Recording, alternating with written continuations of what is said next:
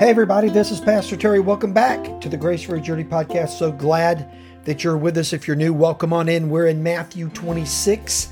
Jesus is heading to the cross. He was in the Garden of Gethsemane in our last episode, and there he prayed. He agonized over the will of the Father, but the struggle and the pain set before him.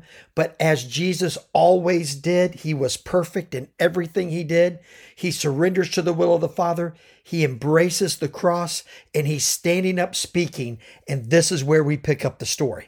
In verse 47, the Bible says this: "Now while he was speaking, Judas came, one of the 12, and with him a great crowd with swords and clubs from the chief priest and the elders of the people. Now the betrayer had given them a sign." Okay, so catch the picture. Enter this Garden of Gethsemane, this tranquil, calm, serene, reverent place where Jesus had gone to pray and struggle with what was before him, taking 3 of his apostles with him. There's now this interruption, this riot, this mob. They burst into this holy, calm moment with clubs and swords.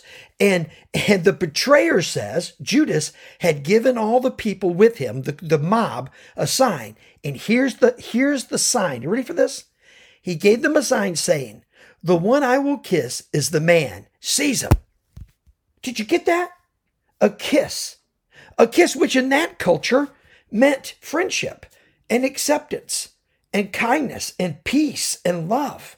A kiss that meant you were my friend and you were my brother. A kiss which meant we accept each other where we are and we love and care for each other. Our friendship matters. And it was this symbol that he took, perverted and twisted, and kissed Jesus as a sign saying, "This is the man, kill him." There was a real popular contemporary Christian group back when I was younger called Petra. And they have a song called Judas Kiss. Now, I don't know if you may not like Christian sort of harder rock kind of music. I do. But if you like it or are willing to look at it, just go ahead and get on YouTube. And I think you could probably find it there. But it'll be Petra and then Judas Kiss.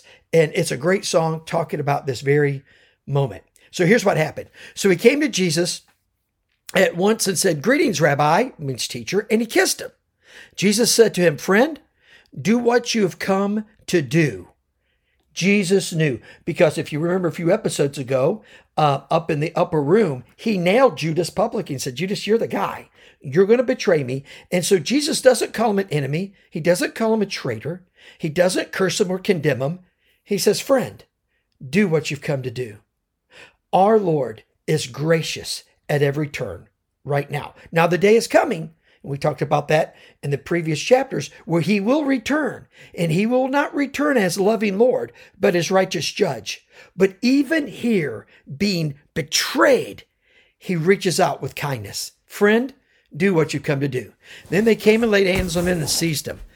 And behold, one of those who were with Jesus there stretched out his hand and drew his sword and struck the servant of the high priest and cut off his ear. Did you catch that? That was Peter. Peter pulls out a sword, whacks off one of the guy's ears. I mean, I'm sort of with Peter on that one, right? Then Jesus said to him, "Put your sword back into its place. For all who take the sword will perish by the sword. Now it says this, it says, do you think that I cannot appeal to my Father and he will at once send me more than 12 legions of angels?"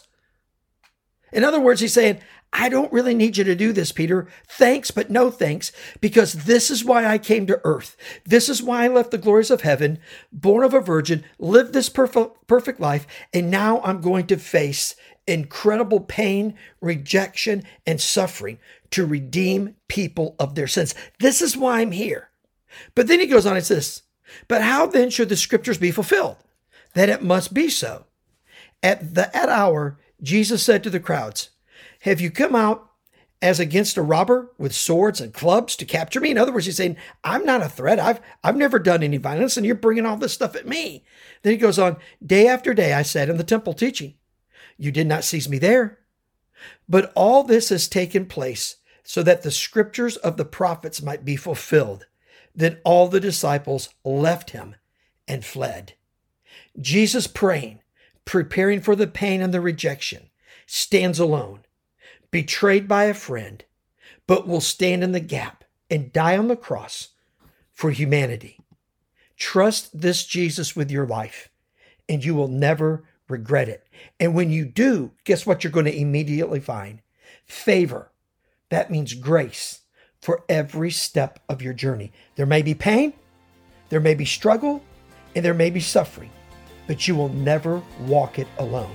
Let me pray for you. Father, we love you so much and thank you for today. Jesus, thank you that you stood alone before the Father to do his will. And you did it so we could be assured of heaven. Thank you, Jesus. It's in your name we pray. Amen and amen. Well, God's blessings on you, and we'll talk again next time. Thank you so much for listening to this edition of the Grace for Your Journey podcast. I pray that it has been a blessing and an encouragement to you. Pass it around if you think it would help somebody, and we look forward to you dropping by again for another episode of the Grace for Your Journey podcast.